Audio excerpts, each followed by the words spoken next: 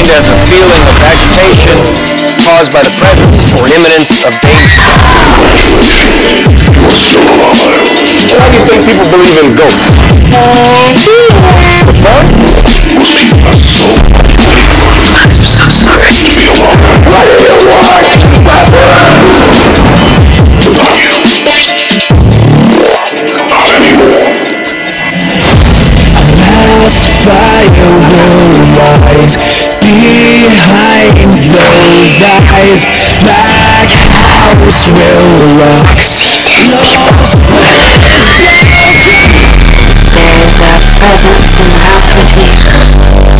I can't hurt you if you don't believe. I suggest you leave that house. It's not even real. You know what the difference is between you and me? I make this look good. Does anybody else feel like a fried egg?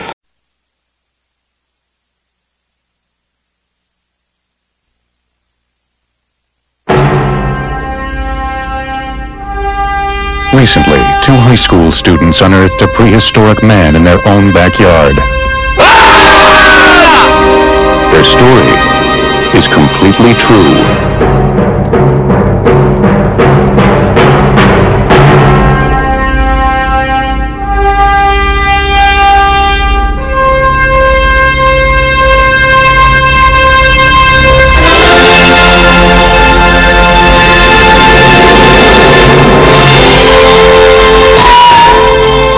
Encino Man. Flamage. He is so greasy. Too sexy for my shirt. Too sexy for my shirt. So sexy it hurts.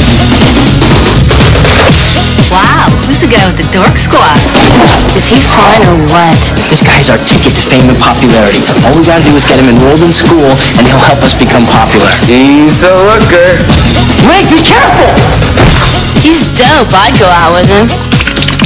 Gazangas. I am too sexy for Milan. Too sexy for Milan, New York and Japan. Today, buddy, we're going to discuss the beverage. What are you doing, Mrs. Tony? We think we's a little juice. Wheezing the juice! Go, wheezing the juice! Hollywood Pictures presents Encino Man. He's 1,000,000 years old. Milk does the body good, huh? Gray hair. And living proof that evolution is not an exact science. Check out the fresh nugs. Wheezing the juice. Buddy, you got him talking like you now. Song.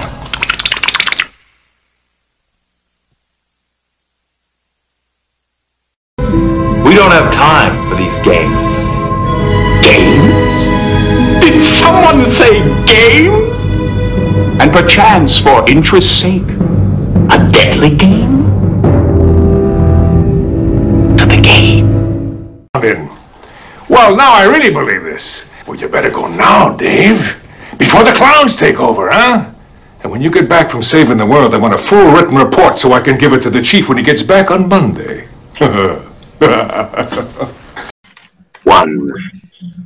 Hello, ladies and gentlemen, and welcome back to Inside Movies Galore. I'm your host, David Strege, and here we are enjoying a double discussion, the second film we're doing on Inside Movies Galore, and it is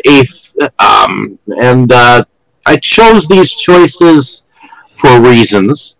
And Encino Man just so happens to be a personal favorite of mine, from 1992, directed by Les Mayfield. And let me just give a little brief intro of what IMDb says about the film. So, when they find a frozen caveman in their backyard, 2 high school outcasts thaw him and introduce him to a modern life, while he in turn gets them to actually enjoy life. So, going on that, Dustin, Pretty sure this was a South Park episode with the man from 1996 or whatever it was.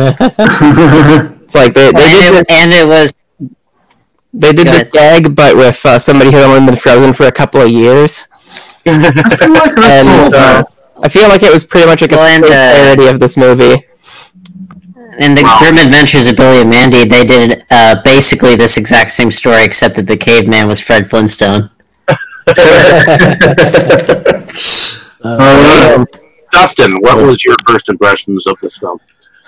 Well, I have kind of a lot of thoughts. So, well, at first, yeah, that was pretty much what I was thinking. It's like, oh yeah, this is just that South Park episode.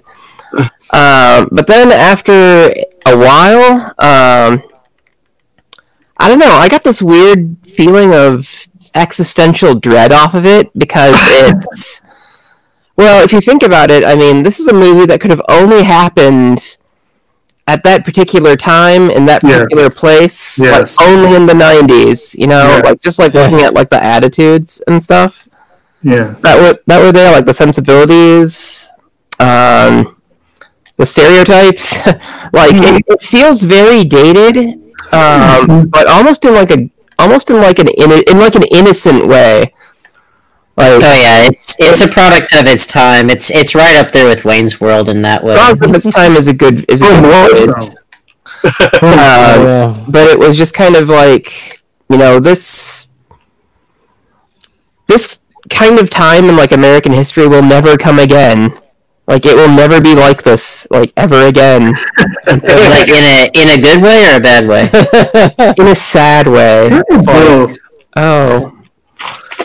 Yes. So I don't know. You could a lot of anxiety afterward. You could say that about any like film that really embodies its time. You know, like well, this not to jump in, but like this reminded me a lot of Bill and Ted's Excellent Adventure in the same way that it was same kind of high school losers, but that was very very 80s, and this is very early 90s specifically. But yeah, they both embody their time periods very heavily. One difference, it was a lot of fun, and it was a really enjoyable movie. Like it genuinely was. It was just kind of like this feeling of sadness. It's like, oh, we are watching dead people. Yes. One difference though is there is a new Bill and Ted movie coming out. I don't know if I could see a new Encino Man. I don't. It will probably happen eventually, but I just don't know. It'd be a reboot, and then it would be all like Twitter, Instagram, you know, TikTok. Get the caveman on TikTok. Yeah. It would say the caveman would probably be immensely popular on TikTok. Caveman would rule TikTok. Who are we kidding? Hell, actually, no. It would start that way, except that the whole third act would be the caveman running for president and winning. If there are any screenwriters listening. Oh, jeez. It's such a 90s premise, too. Like, remember in the 90s when, I mean, you had movies like this, and then you also had movies like, what if, like, a chimpanzee, but he becomes the president? Or what if the older brother from Boy Meets World, like, goes on a date with the president's daughter? You know? Again, only in the 90s could you have a work of art like this. Another coin take that how you will. Oh, but no, it was very nostalgic. For like, because I used to watch like the Three Ninjas movies, you know, those, and it really felt like the same. And well, what the heck is that sound in the background? I don't know. Die, Cubert.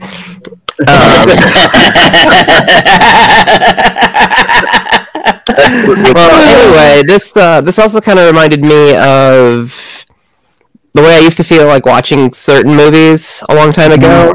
With you know, I didn't grow up in like the kinds of settings that these movies took place in, but I always really wished I did.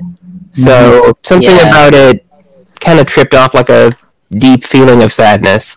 I see. Well, I mean, that honestly, that was part of the 90s aesthetic and like the image that a lot of like quote unquote 90s movies projected was this idea. It was all California, the beach, surfer talk, dude. It was everyone was all that $1 million house. Exactly. It was all of that, and the truth is that only was true for a very specific group of people. It just, for whatever reason, the media just globbed onto it, and the larger culture followed. But yeah, it never made a lot of sense to me. But then again, most people in the 70s weren't wearing platform shoes and bell bottoms and stuff necessarily. I mean, there were plenty that did, but enough to where it became the stereotype. But it's like, you can say that about any like fashion statement or anything that gets associated with the decade. It's like,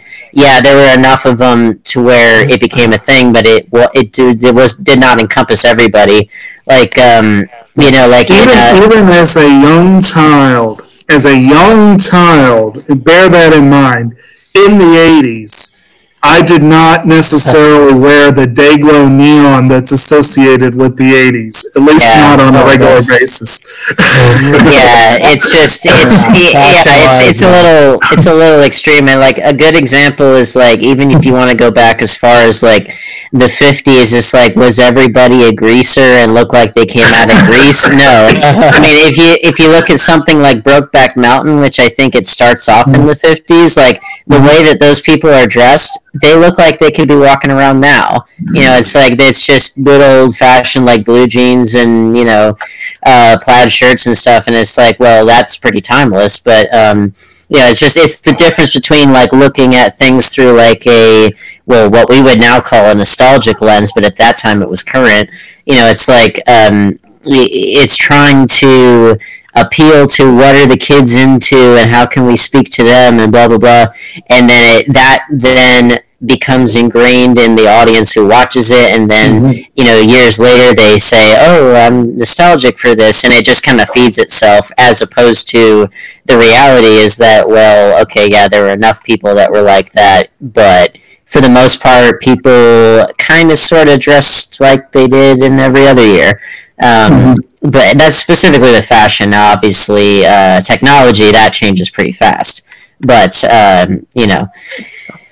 it's just an interesting... Nostalgia is a very interesting thing because it is very illusory and it is very subjective, and not a whole lot of it is based in anything actually real, except when it comes to... Like, yeah, there's fashion trends, there's technological changes, but it is still very much a state of mind rather than something that actually exists. Actually, I think what I was trying to say earlier was nostalgia for the way we hoped we wanted things to be. Right. Well, like you mean like relative peace time. I think every high schooler in the 90s just the kind of... I mean, I was very young in the 90s, so like my childhood was in the 90s. Not I was I was like, I do think every high schooler in the 90s wished they could just go out in the yard and build a pool. If I saw this in the 90s when I was a kid, I would be like, yeah, that's how you put a pool in. You just dig a hole. I did try to dig a hole. Yes. Fuck off.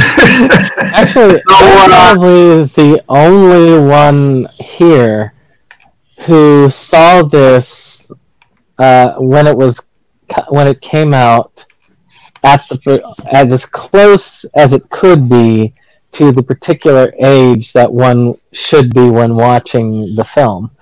I was about 13-ish when it came out, and this film being the debut of Pauly Shore, I didn't know better. Is this his debut? Yeah, apparently. He's so young I almost didn't recognize him, but then he talked and it was like, oh, alright. Apparently it was also Rose McGowan's movie debut. I wondered if that was her. Yeah, she was in there. She was in Biodome as well, which Biodome also had Pauly Shore. Something about trouble in the bubble. Well, it's and then the weird thing is like Futurama. That's a great Futurama line. You should have trouble in that bubble. Yes, it rhymes like it draws trouble in it.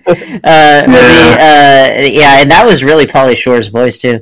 When the thing that I find interesting is because this was a first time watch for me, but like I knew about people's hatred for Pauly Shore, but I never really grew up with him, which is probably just as well. But the thing that I noticed when watching this was that his speech patterns were pretty much exactly replicated in a Goofy movie, which a Goofy movie, let me tell you, talk about 90s, holy shit. Oh, I'm watching it, Dane. Yeah, it was. We should do that someday. We should. A Goofy movie is that's a good movie, surprisingly. But it's, this was a first time watch for me. I had first heard of the movie, actually, an advertisement in a 1992, I want to say like Spider-Man comic or some other Marvel comic that I had gotten in like I think it was one of those like antique shop kind of things, where you find old comics.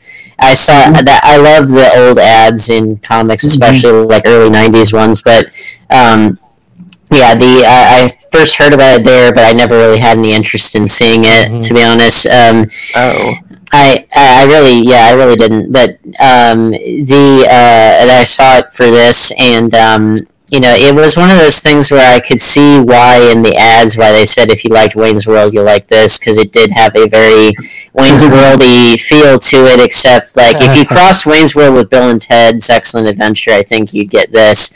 And I don't think it's as good as either one of those, especially not as good as Wayne's World, because Wayne's World was really smart. This is more just kind of this is more just kind of silly, dumb fun. But as far as that goes, it's definitely serviceable on that level. I can see why that film alone would have been more than enough reason to cast Brendan Fraser as George of the Jungle, because it's like, you can very clearly see the genesis there. Now, I can't bring myself to watch. It was funny. I did joke to myself that this was Brendan Fraser's actual origin story. Something like that. I did grow up with George of the Jungle. I think I actually saw that in the theater when I was like 5 or something like that. I think I did too. Yeah, and let me tell you, and that's a movie, let me tell you, George of the Jungle, it holds up. Like, it's surprisingly really smart and like really witty. Laugh. Ready? There's so much, like, it's so like dumb, but it's so brilliant in its dumbness. Like they know exactly what they're doing, and they do, I think, some of the funniest fourth wall breaking I've ever seen in a movie.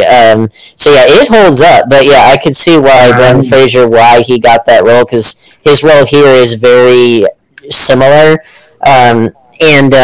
He definitely does look cavemanish, but still, handsome, enough to where he could be a heartthrob of his time, which he was, and it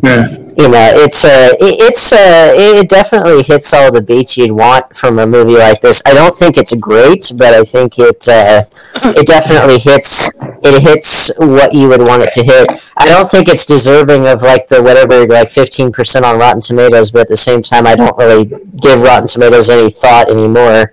But throw some darts at a board, and you'll get the Rotten Tomatoes. Pretty much, yeah. Yeah, as a teen in the early 90s, these films were very, very common.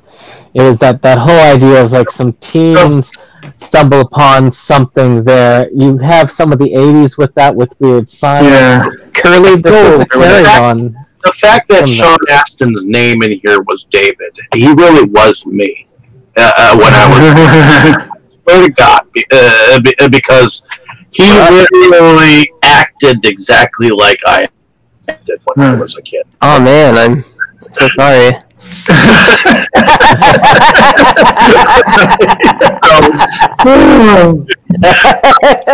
And I had Fred almost exactly like him, except he was really tall, and he was kind of a weirdo. So I can relate to Pauly Shore's character somewhat. We can all relate to being weirdos. Which you know what's funny?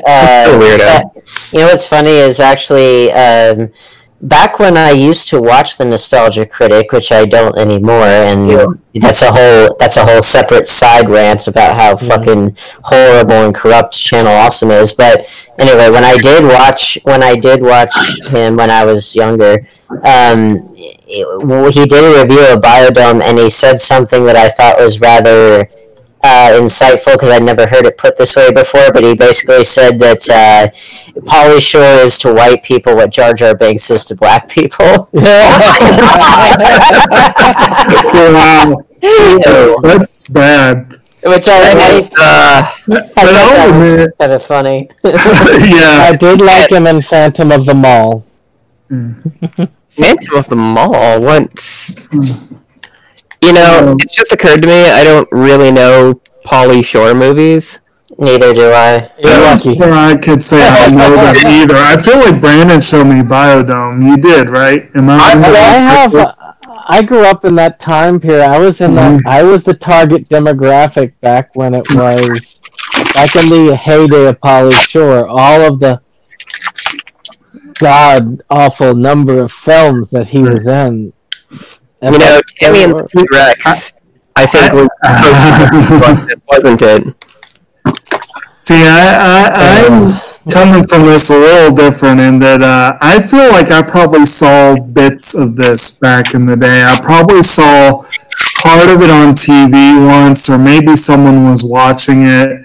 I knew it by name and reputation because, yes, Pauly Shore had a reputation even back then. It was like he had 2 or 3 years where he was on top, and then it was, oh God, Pauly Shore. And it was like, he was kind of like the Dane Cook of his day, wasn't he? He had like that really. I don't think the character and everything, and you can only kind of handle so much of it before you get. I don't think Dane Cook was ever as ubiquitous as Pauly Shore, though. But I know Dane Cook, he's in everything. Yeah, he I would disagree with that. He had a meteoric rise to fame very quickly thanks to MySpace. And, like, people of my generation, like, I was, like, middle school age at the time that he was really big. And my older brother, he was, like, early high school age. And let me tell you, his stand-up, it influenced... like, people would not only reference the bits, but, like, certain things about it became so commonplace that it just entered the lexicon, like The Friend That Nobody Likes and things like that. Yeah, they just entered the lexicon, like, they were that ingrained but it's like they were that ingrained in our just vernacular. And then once some of his movies, once they didn't do especially well, then that's when his star faded really fast. And I think that's part of why, like, I would compare him to Pauly Shore, even though I do like Dane Cook quite a bit. I get why people don't, and I don't put anything against them if they don't like him. I think it's partially because us Danes got to stick together, but also Code of Danes. Exactly. He also tends to play a little bit more of a jerk kind of character. Yeah, exactly. Yeah. And I've seen a few of his movies. My youngest brother's a big fan, and so I definitely saw some of his stuff. And I liked Employee of the Month. Like that was actually a pretty good one. And of course, Waiting was thoroughly underrated. I mean, I worked as a waiter. Waiting was a lot better than the critics said it was. Hey, real quick, I forgot the most important part of first impressions. So I first heard about this movie. 6-7 hours ago when I found out it was tonight's movie. You first heard of it though? Yeah, it had been completely on my radar as a thing. Like, I knew South Park was parodying something when I saw that so many years ago, but I had no idea what until today when it clicked and it was like, I was introduced through comic books because they advertised out of it in comics. See, that's what I'm saying. Like, this was ubiquitous back in the day. I just don't know that I ever really saw it. The first time I know for sure I watched it was last night. I watched the whole thing. When I brought this movie up for Caveman Month, I remember you saying, Dustin, what the hell is that? So there, Dustin, you did hear about it, but you blocked it from memory. But I do want to say that watching it, you guys have already hit on this point quite a bit, but I definitely came away with it. That is a movie that's a product of its time. It screams early 90s in both good and bad ways. And there's definitely an element of nostalgia, and even then, it trafficked on nostalgia even then. I saw a bit on IMDb that said that, what's his name? Sean Astin for one, but Ke Huy Quan, the two of them co-starred in Goonies, and IMDb says that this is the first and only time that two of the cast members of Goonies have shared a scene together since then. Mm-hmm. That's really strange, first of all, but that's definitely playing on nostalgia, and especially since Quan was I think he was basically out of acting not really, but mostly out of acting by this point. Yeah, he had a short stint because he was cast in Short Round in Temple of Doom in Yeah. Talk about your racist typecasting, but it was a fun character. I will defend Short Round because I will defend Short Round like crazy. He was a fun character. It's just you watch it now and you're like, oh my god, what were they thinking? They might have laid it on a little thick, but at the same time, he's a street kid who, he's lucky that he knows any English at all, and it's he's so much more entertaining than the female lead in that. Yes, most definitely. He had a couple of those sort of outdated moments, but they weren't quite too egregious. There was the guys in the bar, and that was kind of you let it go real quick. And then there were a couple, you had the two high schoolers who were trying to rapping, and then the caveman comes in and he gets it right away, and I'm like, oh my god, that doesn't feel right. There were a couple moments like that, but one of the things that dated it the most had to be there. One of the things that dated it the most, but also was kind of fascinating for me, was the jerk boyfriend, Matt. Is played by Michael DeLuise, who of course is the son of Dom DeLuise and the younger brother of Peter DeLuise. And of course Peter starred in 21 Jump Street before he decided he wanted to be a director, and they basically brought Michael in to kind of replace him and also Johnny Depp. And so for one full season of Jump Street, he was one of the main cast, or half a season. But just that association with Jump Street is the main thing I know him from. And I'm like, well, that really dates it. Well, there's also where he drops the F-bomb, not the good F-bomb, the bad F-bomb. But I think that was one of my favorite moments. I think that was one of my favorite parts of the movie because he immediately gets his ass kicked. Kaboom! He says it. Pow! He gets his ass kicked a couple times, and that's lovely. He was actually, you know who he reminded me of was the villain in Revenge of the Nerds. The kind of bully that was beyond the ogre nerds or the overstrong jock character, but the guy who was actually almost smarmy and charismatic in his own way when he did his bullying. He did have that, like, I'm a strong person and I'm going to use my strength, but he also had that weird personality about him that was more than kind of the 2D bullies. You could almost see his two minions as just like nerd.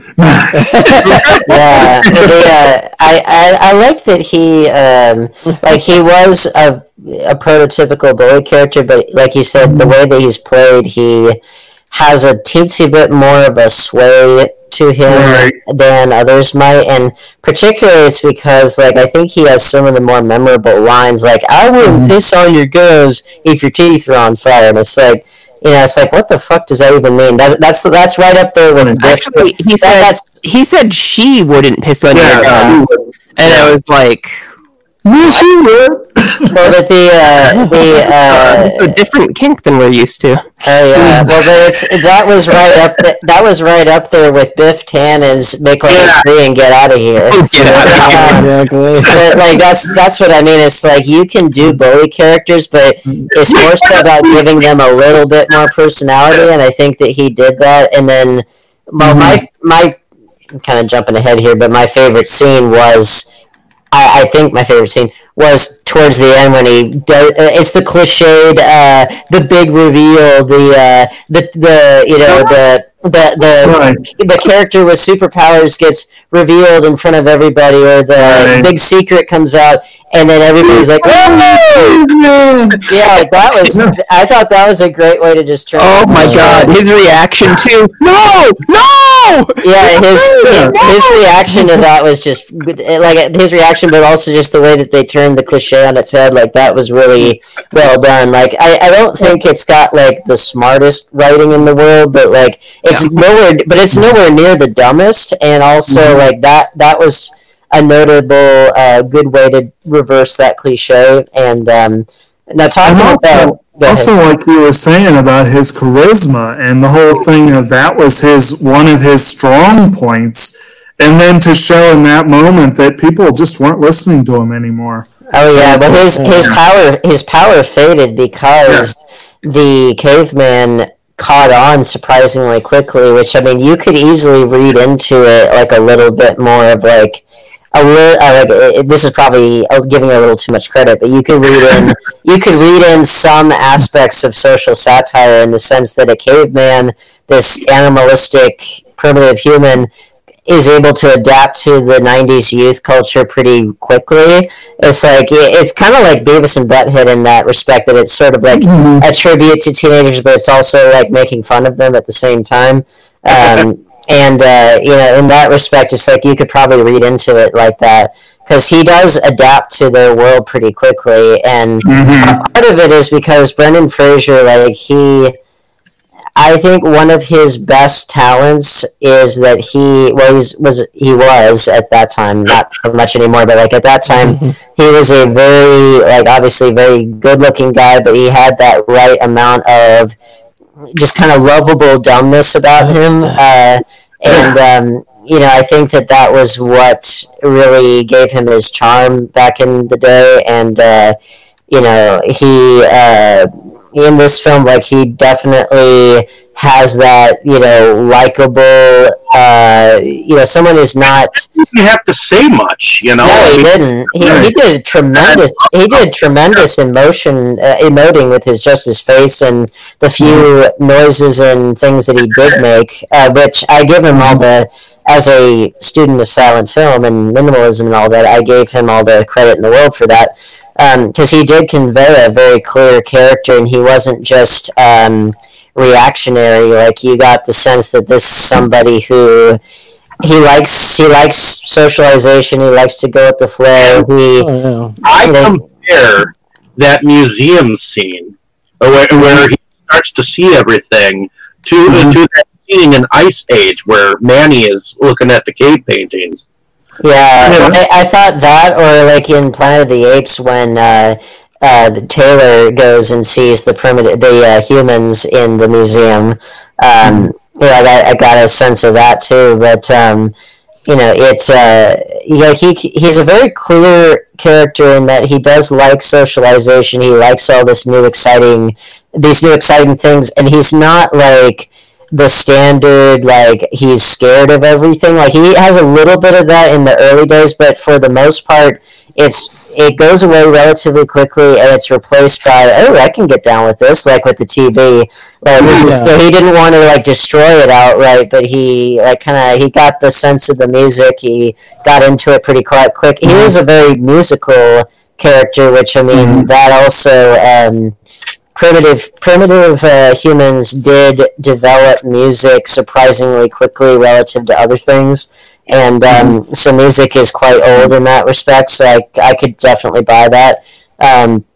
As far as which I guess, like, what was said before was the idea of, he picks up on the hip-hop dancing really fast, which I think that that's partially because, well, music in and of itself is so universal, and it's so universal, and it's older than recorded history, but that leads into the question of, well, connotations and things that may or may not have aged well, which I got more of a sense of, well, again, it's very of its time, but, like, I think the alcohol to the teenager thing, that wouldn't work today, especially.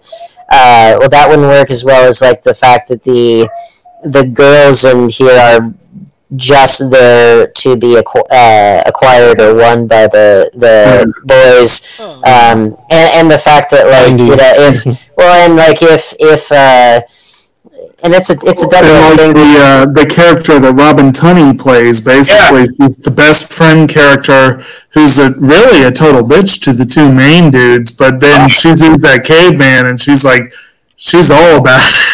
Well, and something that wouldn't really work this same way today is when he sees her and he goes for her, and she, well, immediately does respond to his being like assertive and forward, which, okay, to be fair, that's still men who are maybe they don't, like, go quite that far with it, but, like, men who do have an assertiveness to them, that can still be a turn on for a woman. But, like, if you tried to do that same thing in that same way today, like, people would immediately go rape, or sexual assault or whatever. And it's like it's like the way, it's a very delicate line to make sure that you're not, crossing or whatever. And that's why I say it's very context dependent, and you'd have to be really careful with how you did a scene like that today.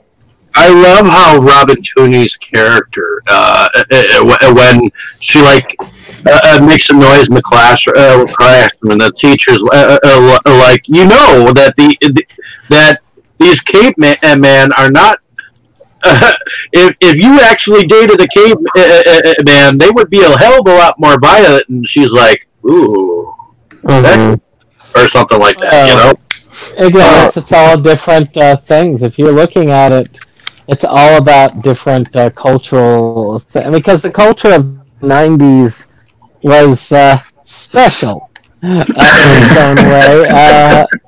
And it was, but again, it's all different. I mean, just like today's culture would find, I mean, I'm sure the kids of the 90s would look at, like, the kids of today and, like, what the heck is going on with them? Yeah, well, it's a weird thing. Times change, but, like, and I still think that, like, you could do the same basic thing of a primitive man wanting to get his woman, and one of them, like, maybe liking the fact that this guy is more assertive than other guys. You don't just have to establish that maybe the other boys that she's interacting with are too, like, mamby-pamby, and maybe that is what's, turning her off or whatever. So that way, once you've established that, then there's enough contrast to where you get, okay, I see why this person would go for this other person. This would be a good thing to ask Katie about. Yeah, well, it just because the reason I say that is because, like, we this last decade was the one that gave us 50 Shades of Grey, which is a very that's a very extreme, like unhealthy relationship, and yet the essential appeal of it was that you had this guy with a lot of power and sway who was acting upon this person. And that apparently, I guess I never read him, but like that was apparently part of the appeal. And so it's like you don't have to go that destructive with it. You just take the basic motivation of somebody that likes their man, in this case, to have a little bit more initiative, and you just set up that sufficient contrast, and that'll make it land better, as opposed to the idea that if you're just really aggressive, the woman will automatically go for it. It's like, well, no, that's the part that I was getting at. That's getting in a lot of trouble. That's what I mean. It's like that, setting it up that way, it wouldn't work today. So you'd have to do a lot more work on the front end to make it work today. I mean, there's an actual movie out recently called 365 that's even worse than 50 Shades of Grey, but it's also very popular with people who would have considered that sort of thing a terrible thing, which was, it's about this gangster, this leader of this, and he basically kidnaps this girl and forces her into servitude until she ends up loving him. Mm-hmm. So this is extremely popular with the same crowd that would technically be offended by this. So again, it's all relative to what you're watching. And it's dependent on it depends on are they controlling the experience of consuming this media, because there's part of why that kind of narrative tends to be popular in books, because books are obviously very active and you're choosing to read those and you're helping to kind of guide the experience, whereas movies are a little bit more passive in terms of how they act. You lose yourself in the experience, or at least that's what that's what is sold to you. But again, it's like it's also what particular kinks might turn someone on, and of course the difference between fantasy and reality, because there are a lot of people that are really turned on by certain fantasies, but if you try to do it in real life, it more than likely it wouldn't really work. Anyway, back to that was an adventure. It always is. And man, so what we have is a couple. Basically, after they dig up. We haven't really touched on that intro where we see the caveman and his partner buried in the ice. Mm-hmm. They just kind of dig him up when they're digging that big hole for the pool. And you do have another long-standing cliche where you have the teacher who happens to be teaching a relevant subject, and they're talking about Cro-Magnon Man and all that stuff, and earthquakes and glaciers under the surface and all that stuff. Yeah, trying to get at that exposition so bad. Having to establish what permafrost is and all that kind of stuff. Yeah.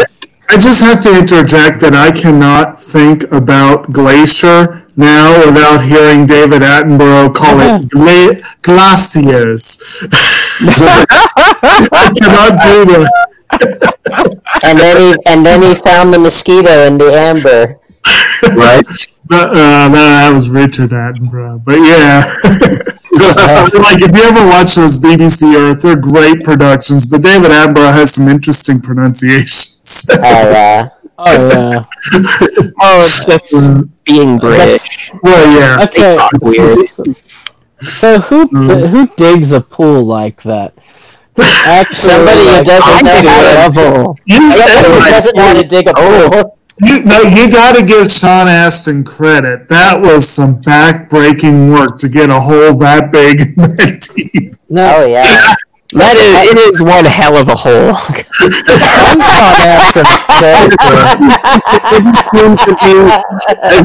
It didn't seem to be a plan that was told by its heirs that you must get this hole dug. Something tells her that this plan might have not been thought through. They probably didn't clear it with the city. Yeah, didn't get contractors lined up. He suddenly had a pool by graduation. Hey, yeah. What was that movie? The animated movie, like Meet the gosh, I can't think of what. Where they've got the T-Rex under control. It's like I can't reach them. I've got a big head and tiny little arms. Meet the Robinsons. The Robinsons are like, I don't think that this plan was properly thought through. And this is like a regular theme. It seemed like a good idea at the time, I think is the... Yeah, which now, to be fair, in high school, you could be shooting up heroin or you could be digging a hole. Like, which of the two, I'd go with digging a hole. It's clearly a binary choice. I mean, clearly it's one or the other. You can't do both at the same time. So it makes you wonder how many of his classmates are shooting up and how many of them have big holes in the backyard. Or they just have big holes in general, if you know what I mean. Gross. Was it Sean Astin's character? He was meant to be this character that we all identify with, but to me, he was one of the most unlikable characters in the film. He was kind of a jerk. Like he was far too worried about things and trying to have things play out in a certain way. Yeah. But you can't. I can identify with him. That doesn't mean I really liked him all that much. Well, that's the thing that it's about when you watch it, because I remember originally watching it and really identifying with and liking the character, but I was 14 at the time. Yeah. And at 14, you are egocentric. You are. Yeah. You're learning to think between abstract and concrete thought processes. So, again, it makes sense that you're sitting there and you're identifying with this guy, but I'm looking at him now, I was like, this guy is selfish as hell. Oh, yeah. I mean like, Pauly Shore looks like he's more selfless than this guy, and that's bad. That is saying a lot, which, I mean, that's like a movie that I saw when I was 15 in the theater it was like the only time that I can think of that I was like the exact right intended demographic for this film. Like it was like kind of dead on the money, in fact, at that time. I was 15 years old and it was the first Transformers because that hit the whole, like, you know, want to get a car, want to get a hot girlfriend, you know, want to have freedom, you know, all that kind of stuff. Like that definitely, like, that's Sam Witwicky's driving motivation in the first one. And and that being said, you know, a lot of teenagers are like that, so.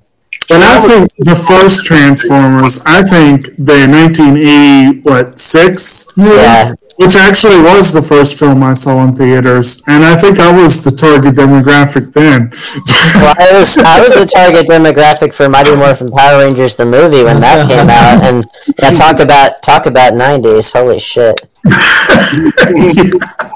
I still haven't seen the movie, but God, I remember the series.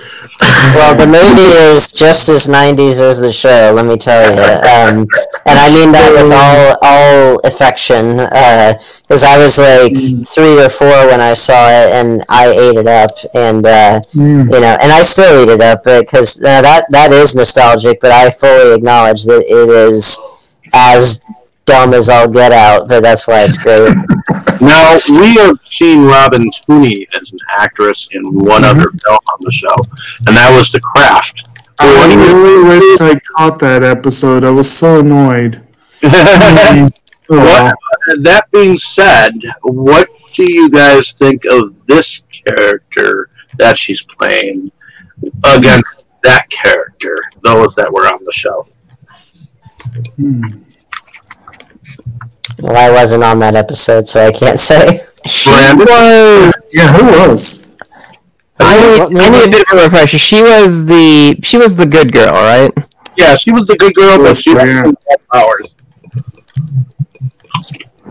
Yeah, guess kind of an interesting characterization there. Well, in my defense, The Craft has 4 kind of villains, and one... I wasn't on for that episode either. Yeah, no. We need to do Empire Records one of these days. That was a good film. Yeah. Talk about her films. Yeah. But yeah, I vaguely remember The Craft. I really wanted to see it again, which is why I didn't make the show, because I couldn't see it again. But yeah, she was more of a good girl character. This one, she's more like the slutty best friend, basically. Well, the reason why I say that is because I actually watched her on the show The Mentalist, and she plays like a detective character where she's kind of somewhat, mostly a straight edge, or tries to be. She cannot entirely be around Patrick Jane very long, along with a straight face. But that being said, I thought it was very different. Me actually recognizing her this young, because I remember her as a much later character. So, but in any case, is there anything else that anyone wants to mention about this film? Well, we've hardly touched on like a lot of the fun stuff. Like there are so many. This movie is almost like a montage of just like fun scenes. You know, like they clean him up. You know, they put him in like their clothes. Like it has a very. Well, first they put the ice cube in the tool shed garage, and with all these space heaters around it, and then just go to school. And then leave it to catch fire to burn the whole house down. Well, yeah, I like that moment where Sean Astin goes in there and he sees all the water on the floor and there's nothing left. And for a minute, you think he believes that he melted the whole thing.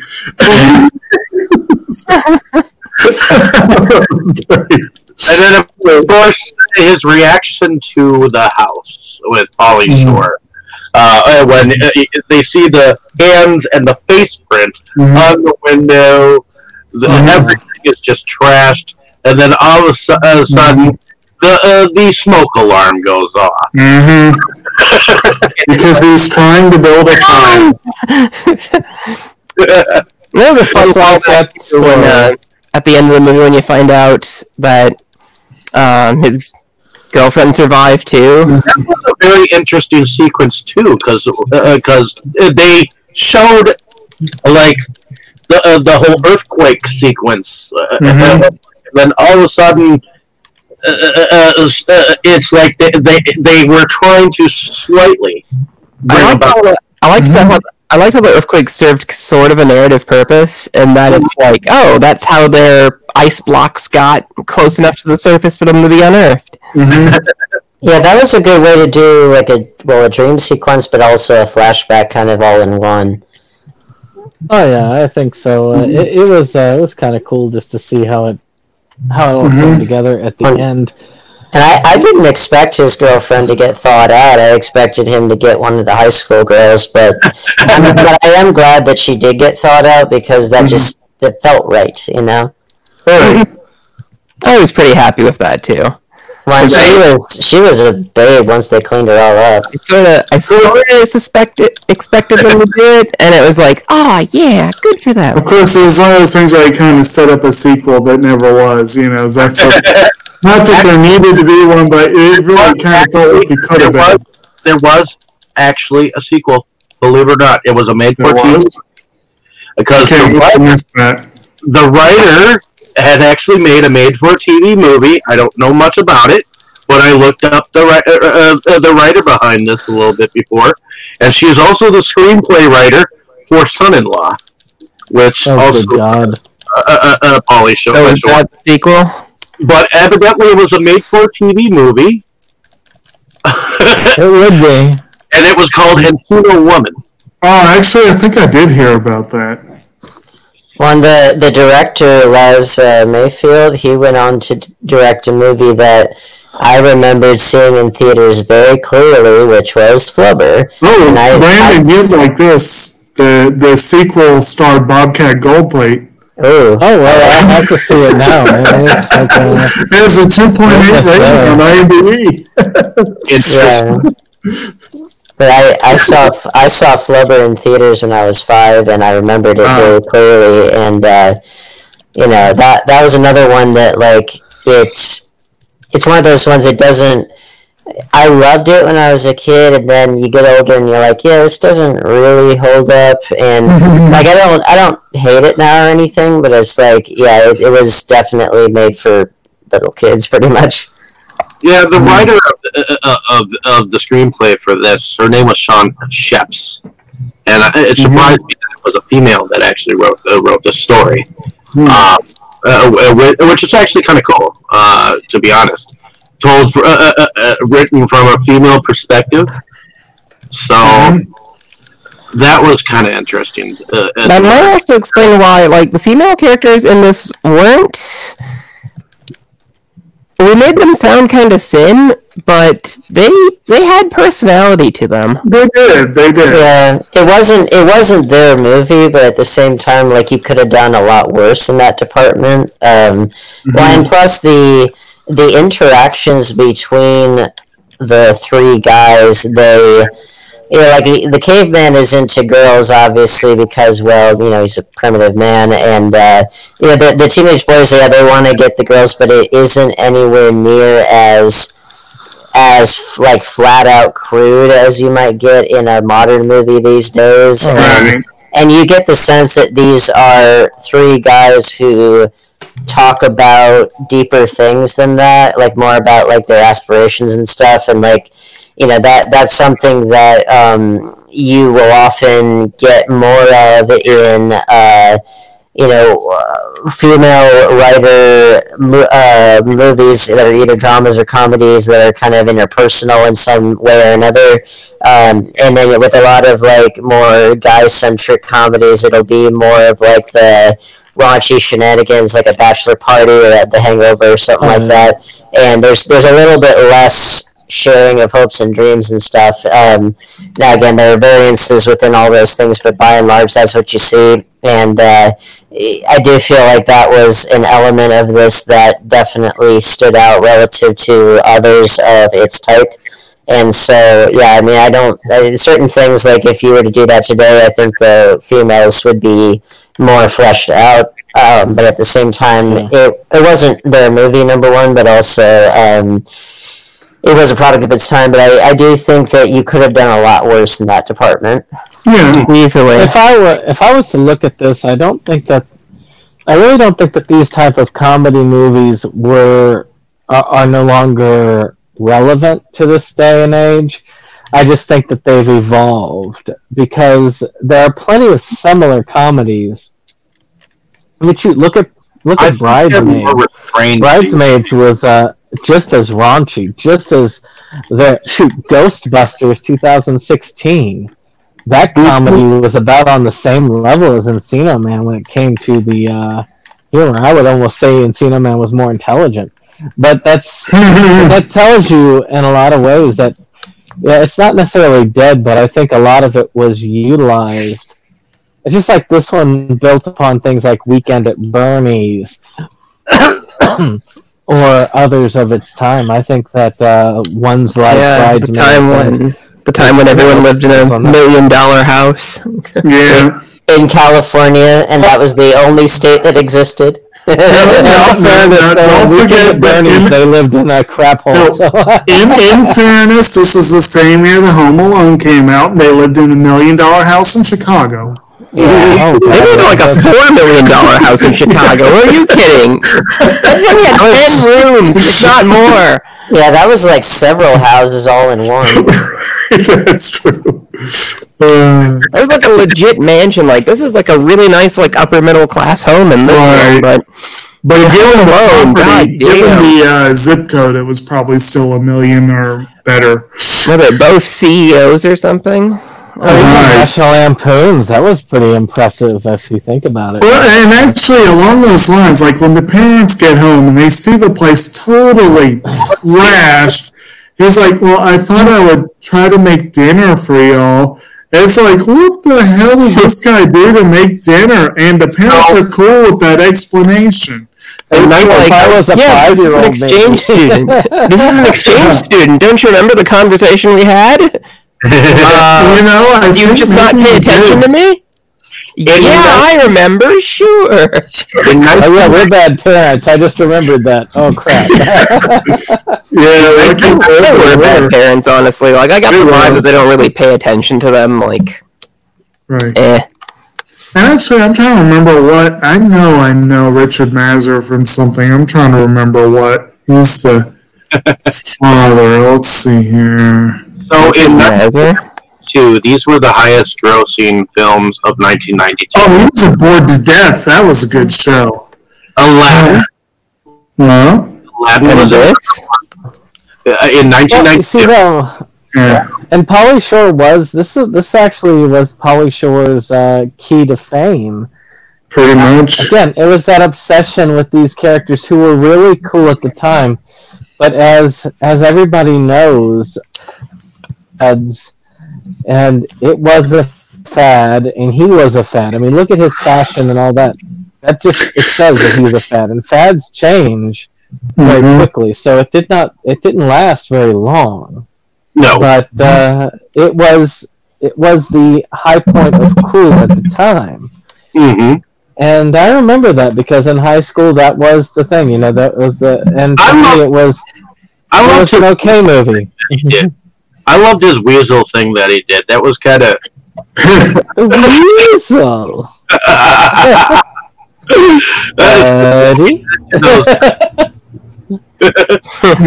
Oh, like that coda to the end, buddy. It's like, what? It took me a minute to remember. Oh, right, that was his thing. And I felt the scene at the museum was kind of poignant. Like, it was a lot more heartfelt than I would have expected from this movie. Mm-hmm. You know, because he's kind of realizing, oh, everyone I know is dead. Anyone hasn't seen it, seen them in real life. So, if anybody hasn't seen it, they should watch Pauly Shore is Dead. It kind of is a reflection on the character and his current reality is a reflection of times that he was popular. Is he like really miserable now, or? Well, the premise of the movie is that he fakes his death in order to gain popularity and relevance again. Oh. And it's actually a pretty fun movie. I think you watched it with me, didn't you, Jake? I don't think so. I want to see it. No, you did watch it with me because I know I showed that to you. Yeah, we picked it up at Movie Stop. If you did, if we saw it together, it made no impact on me. Yeah, well, it was a Pauly Shore movie. So Pauly Shore is BoJack Horseman. Yeah, that's his life now. I wonder if he was ever on that. He would have had to have been, right? You would think so. He's perfect for it. He would be. Too bad he's got a reputation as being like a total jerk to most fans, which is a sad thing. Oh, apparently he has an appearance as the character Johnny Blowhole in your favorite series, Brandon, Star vs. the Forces of Evil. Oh, yeah. Blowhole. Let's see. Yeah, that's a different. Blowhole's a different movie for people who have particularly big holes. He did have some appearances as himself on Entourage, which makes sense. He was a voice in Casper: A Spirited Beginning, and he was a voice in Casper Meets Wendy. So, and he had himself on Futurama. Well, he played himself on Futurama, but on Futurama he was a total jerk. Yeah. Well, there we go. Goofy movie. Bruce Campbell it's like Bruce Campbell in My Name is Bruce. Like, he's just that guy in real life, unfortunately. Oh, and I mentioned earlier 21 Jump Street. Pauly Shore's first credited role was on 21 Jump Street. Yep. Encino Man is worth having in a collection just for the fact that it is important that it kicked off that level of film.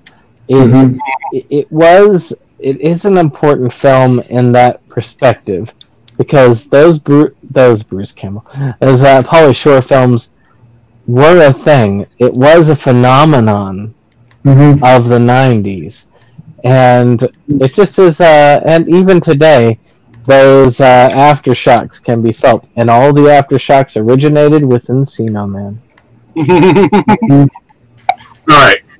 Yeah, this was a fun movie too. Like, I'm really happy you guys got me to watch this, because I almost skipped tonight because I was feeling kind of It's relatively enjoyable. That's the strange thing about it. It is. I think it's just straight up enjoyable. I don't think I would put any real caveats on it, aside from, if you're maybe sensitive to the 3-letter F word.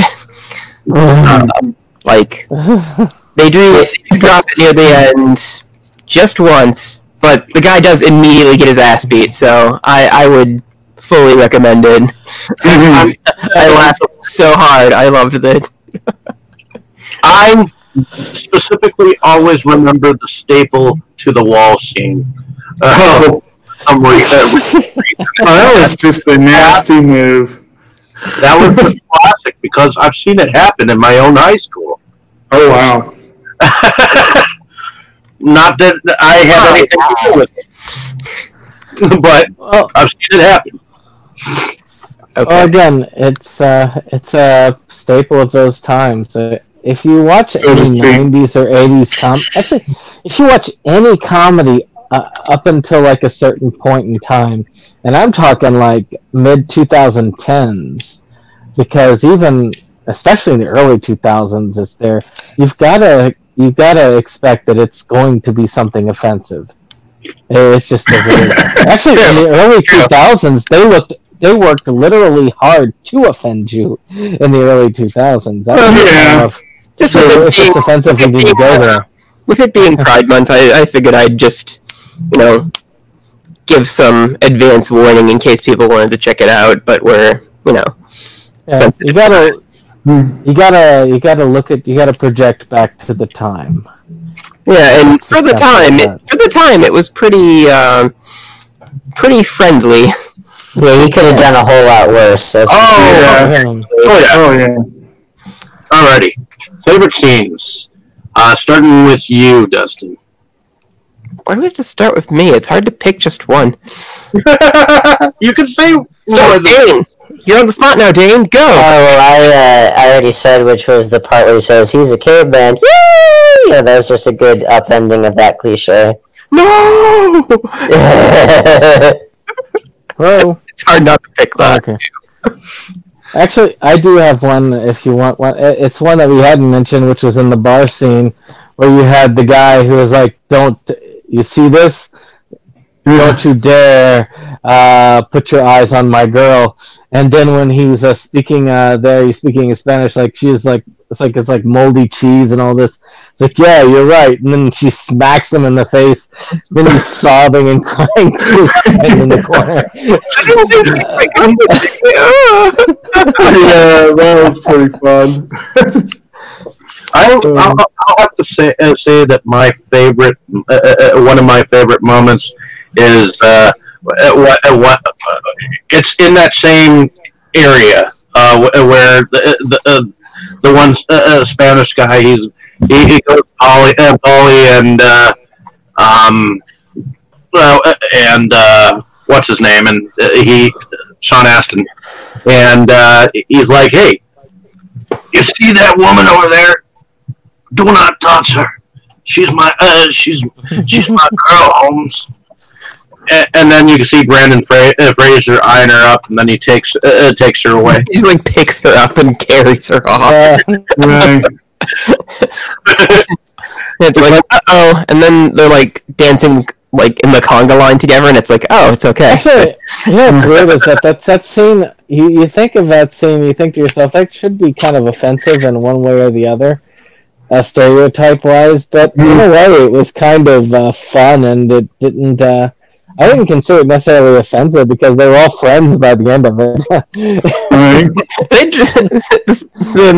The Spanish guys drove them home. Right. Yeah, I actually like that part of the straight arrow girl getting out of the car, like those lowrider car, and the boyfriend sitting there like, "This is the element you're with now," and it's like, she just gives him this withering look, like, "What do you mean element?" You know, it's like, yeah. Yeah, she thankfully, that's one thing I'll say is that, yeah, they're a little thinly written, the female characters, not as bad as they could have been, but, like, one thing I will say is that they did seem to call out the jerkiness of the bully relatively quickly, which was refreshing as well.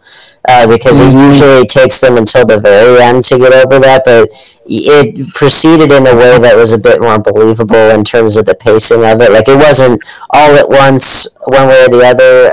It was a gradual process, but it proceeded in a way that you could say, yeah, I could see that. And I could see why they might, like a caveman, because, like, yeah, he's more, primitive and more, like, I guess you could say classically assertive in some ways, but also not in other ways, because he doesn't fight back at first, because he's just more, I'm sure that he probably could have fucking torn him in half, if he wanted. Oh, yeah. If he wanted, he just seemed more dazed than anything, because he was like, well, people are being really nice to me, and then there's this guy who just hits me, And like surprised. I think that... And you have those people that came up like, man, you took a hit from him, man. Yeah. Oh, yeah, but that's the thing, is he took that hit, and he acted as if it was nothing, and then just ignored the guy, and that was impressive to everybody else. Like, this is the first time somebody's actually stood up to this dude, and that's just and I agree, that's something you look at and enjoy. And as far as she's concerned, I understand why she didn't go for the main character at first, because he comes on like this obsessed creeper. Well, yeah. Yeah. He comes out with that picture of them taking a bath together with the children. I mean, I can't imagine why they didn't just turn her on at the moment. Oh man, how many people have you shown this? Nobody, just you. Oh, here, I'll take it. And it's like, okay, only you can show people. I get. It's all right. That's your copy. It's like, yeah. he's so hopeless. I think that overall is kind of my favorite scene. Yeah. Which has already been almost fully described, but like the first time they're invited to kind of hang out with the cool kids, and everybody is just totally into the caveman and just sort of ignores them. And then when I know his name is Matt, but I keep trying to call him Brad because he looks like a Brad. When he hits the caveman, and he's just like surprised. He's like, huh? And it's like, oh shit! Like I kept expecting him to like pick the guy up and like throw him through a wall, but they're doing different things. In the bleachers are like, dude, he just took it. Right. Which gave them more respect for him because he was able to. Yeah, and the next day at school, they're like, "Whoa, man, that was awesome!" And then I think I'll probably tie it. I think I'll give it a tie with the museum scene, and just how poignant that was too. So, because this had a lot of about as good moments in it, so it was hard for me to pick a favorite. But I think I'll do a tie between the skating rink and the museum. Okay. As far as music goes, I really liked the bath scene with them. Even though I know it was yeah, this was an MTV movie. This was an MTV movie with a lot of like really National Lampoon moments. there were a lot of good songs, but I can't name. But they all felt like perfect for each moment. You know what I mean? Oh yeah. Anyone else about the soundtrack to the film? Oh, I mean, classic, man. The classic early '90s. That's all you need from. But that's any film like this. That's Wayne's. Well, not Wayne's World. That's in its own bracket. Well, the composer to this movie. That's Bill and Ted. That's that's Weekend at Bernie's. That's these type of films.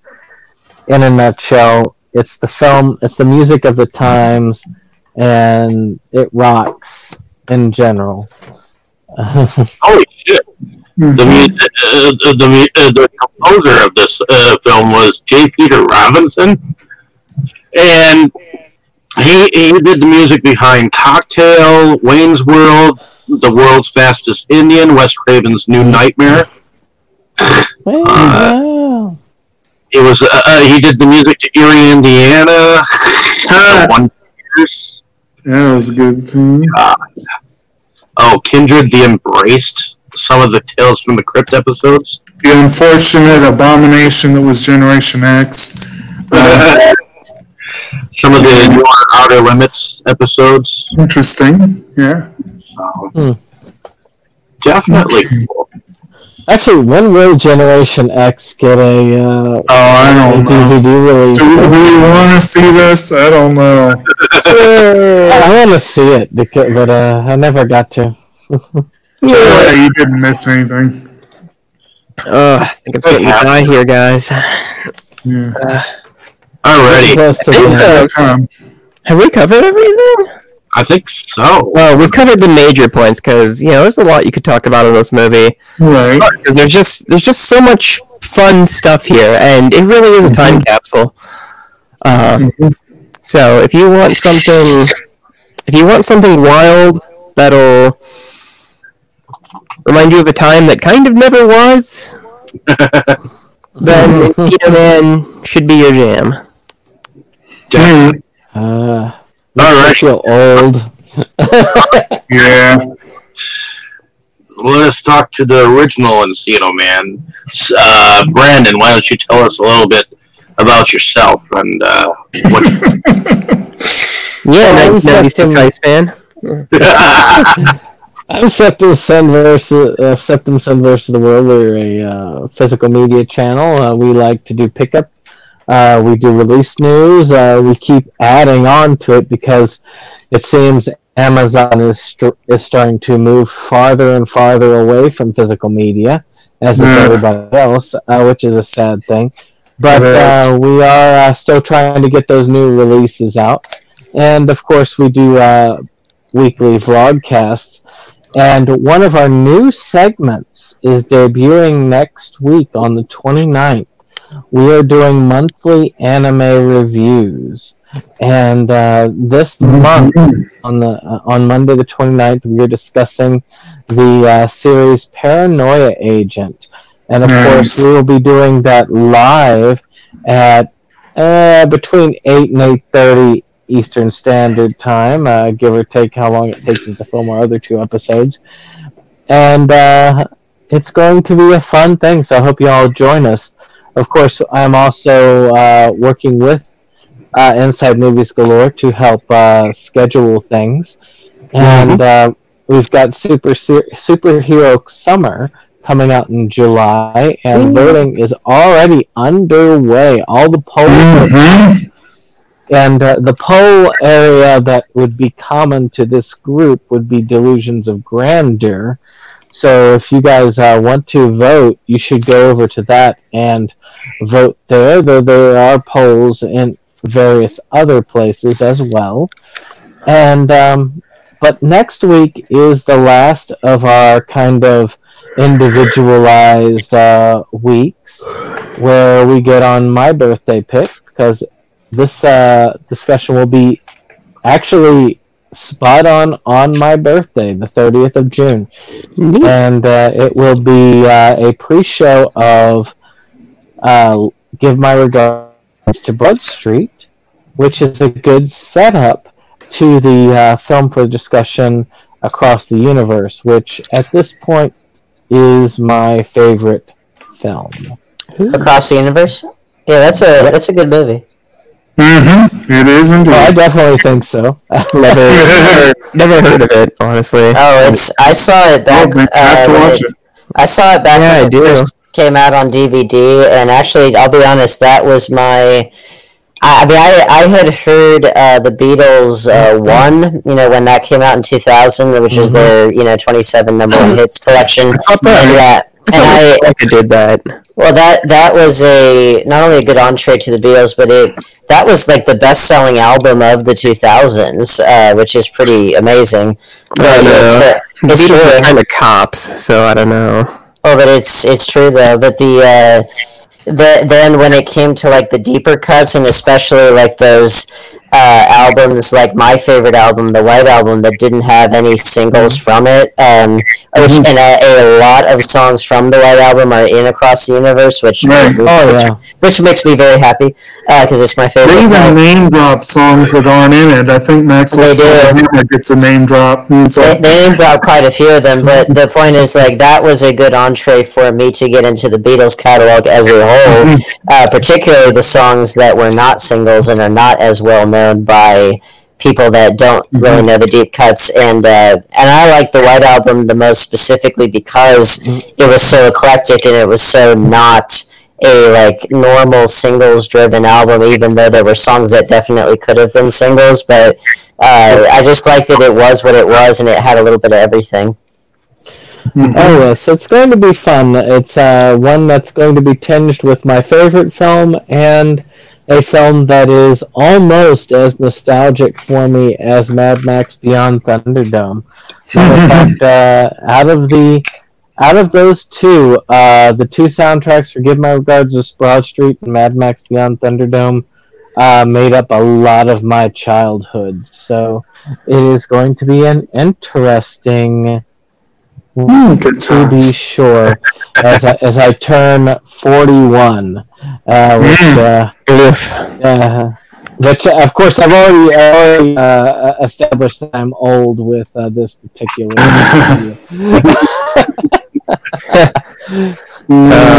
but not as old as Pauly Shore, who was 24 at the time that he did this movie. Ouch. Oof, rough. So he's like, what, 80 now? He was 24 in 92. So I would like to think he is not quite that old. I would like to think so. He's about 10 years older than I am, so that would probably put him in like his 50s right now. That's kind of sad. That was a wild laugh there, damn. Jake. Well, yeah, one need only look at like ages of people to really feel like how old. Somebody cue Johnny Cash's Hurt. Like Sean Astin was born 2 days after, like his birthday's 2 days after mine, but he's 10 years older than me. I didn't realize that. So he was already pretty old when this came out. I've actually met him. He was at UWM campaigning for. He was part of the Get Out the Vote in 2016. And I met him and Will Wheaton at UWM. Oh wow! And he's actually kind of short. Like I think he's shorter than me. I think he's shorter than me. Well, I mean, think about like what his best roles are. Like 5'10", 9-ish. Oh well, I'm only 5'4", so you know. Oh, you might be the same height. If you think about what's probably his best known roles, I mean, Lord of the Rings, he plays a Hobbit, and I remember him from Stranger Things now. I've never met him, unfortunately, but I met someone he played. We actually, probably one of the earliest people I met who was like, well known or whatever, but was of course his follow up, I think, to this film, maybe, was the film Rudy. And the character he played, Rudy Rudiger, was doing a tour of various schools and such. Inspirational speeches and whatnot. So I actually met the real Rudy Rudiger, But it was interesting that that's what I knew Sean Astin from before Lord of the Rings. I had not seen this. I had not seen Goonies. Strangely enough, I did not see Goonies until at least high school, if not later. For me, really, I don't remember what Goonies is even about. Well, for my generation, that has to be a selection. Yeah, I really am starting to black out, so I'm just gonna go. Jake, it was your turn to go, so why don't you go ahead and knock it out for us? As far as just our outro? Yes. Okay. Well, I'm Kotobuki Jake. I'm often on Symptom Sin vs. the World, and on this channel, and Illusions of Grandeur. I play in a lot of different sandboxes, and it's good times. And one of these days, I will get my editing software up and start contributing more. But first, I need time, and time. It'd be nice to have time. It'd be nice to have the kind of time I had when this movie came out. We all like that. Yes. All right.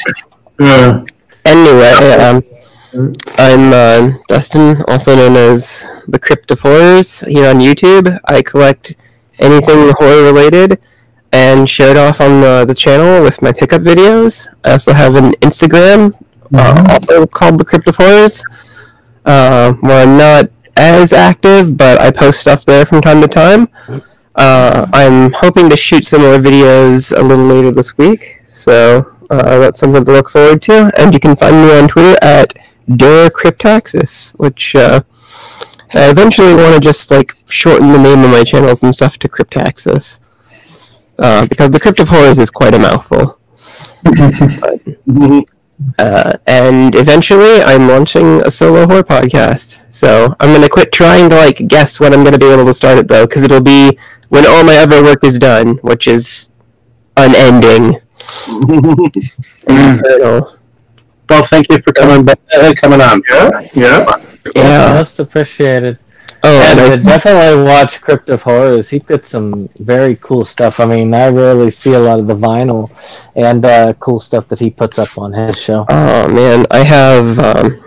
As soon as I'm working on getting a new thing for my vinyl, and as soon as I do that, I'm going to do a vinyl collection tour. Oh, that's gonna be freaking awesome. Yeah, it's going to have to be multiple parts, I think, though, because I have kind of a lot. But I'm basically keeping them in a cardboard box because I don't have anything better. So, oh man, if I had some wall space, I'd get some laser discs or some vinyl, get some that are signed, and just put them all over the wall. So it just work is amazing. I have so many posters and prints. I don't have to worry about it. Anyway, good night, guys. Good night. And Dane, why don't you tell us a little bit about yourself and what you do? I am Dane Kyle, aka Dane Damarung on YouTube, and I do a show called Blu-ray Reviews on a channel called Indie Horror Film Creative, and where I do a lot of unboxing of new Blu-rays and talk about them, because I lost so much of my Blu-ray collection some time ago, but I have built it back up bigger and better than ever, and I've taken people on the journey with me. Because it's important to me, if you're a filmmaker like I am, then you gotta have a good film collection so that way you can become a better filmmaker. And I will be starting up a no money film school, but preferably when I can build up a dedicated editing PC that is up to snuff, because I don't think my laptop can really do it to the degree that I would like, at least not reliably. I could probably do it, but it would just be even more of a headache. And but anyway, yeah, I'm doing that. I'm really trying to get filmmaking started up again, which has been very difficult given coronavirus and everything. But yeah, so the Blu-ray channel that I'm working on, that I have been working on, is primarily where I'm at these days, but it is by no means what I am only going to do anymore. Okay. And my name is David Strege. I am one of the founding fathers of Inside Movies Galore, and we have had an awesome journey since we are talking about one of my favorite movies, or have talked about one of my favorite movies, which was Encino Man. So, but I also moonlight under a different channel called The Movies of Grand Tour, where I do video pickups of my own, Blu-ray and DVDs. And I also do my own reviews from time to time, although that's kind of been at a standstill because I'm just going to find the time myself to sit down and record these bastards. So it's often a pain to find the time to do what you need to these days, and that's one thing that's hard to do. But I will plan on doing as many film reviews as I can in my lifetime. So, in any case, for coming along with us on this rambling journey, it was definitely nostalgic, and I'm definitely looking forward to your film discussions next week, Brandon. So. Most definitely. But in any case, like, share, and subscribe, and definitely follow us along. We're definitely not finished and not done. We are going to have a really cool month coming up with Superhero Month. Is that what we called it? Sure, why not? Superhero Summer. Superhero Summer. So I look forward to what the voters have in store for us. I'm sure it's not going to be as bad as the next presidency, but in any case, stay tuned for more exciting shit that we'll be talking about, and I hope you've enjoyed it. So thank you so much. Have a great evening and morning wherever you are, and thank you so much. Nighty night. Night all. Night. That's what I call getting some head! That's no moon. Where is everybody home? They're dead, Dave. Who is? Everybody, Dave. What, Captain Hollister? Everybody's dead, Dave. What, Todd Hunter? Everybody's dead, Dave. What, Selby? They're all dead. Everybody's dead, Dave. Peterson isn't, is he? Everybody is dead, Dave. Not Chen. Gordon Bennett, yes, Chen, everybody. Everybody's dead, Dave. Rimmer. He's dead, Dave. Everybody is dead. Everybody is dead, Dave. Wait. Are you trying to tell me everybody's dead?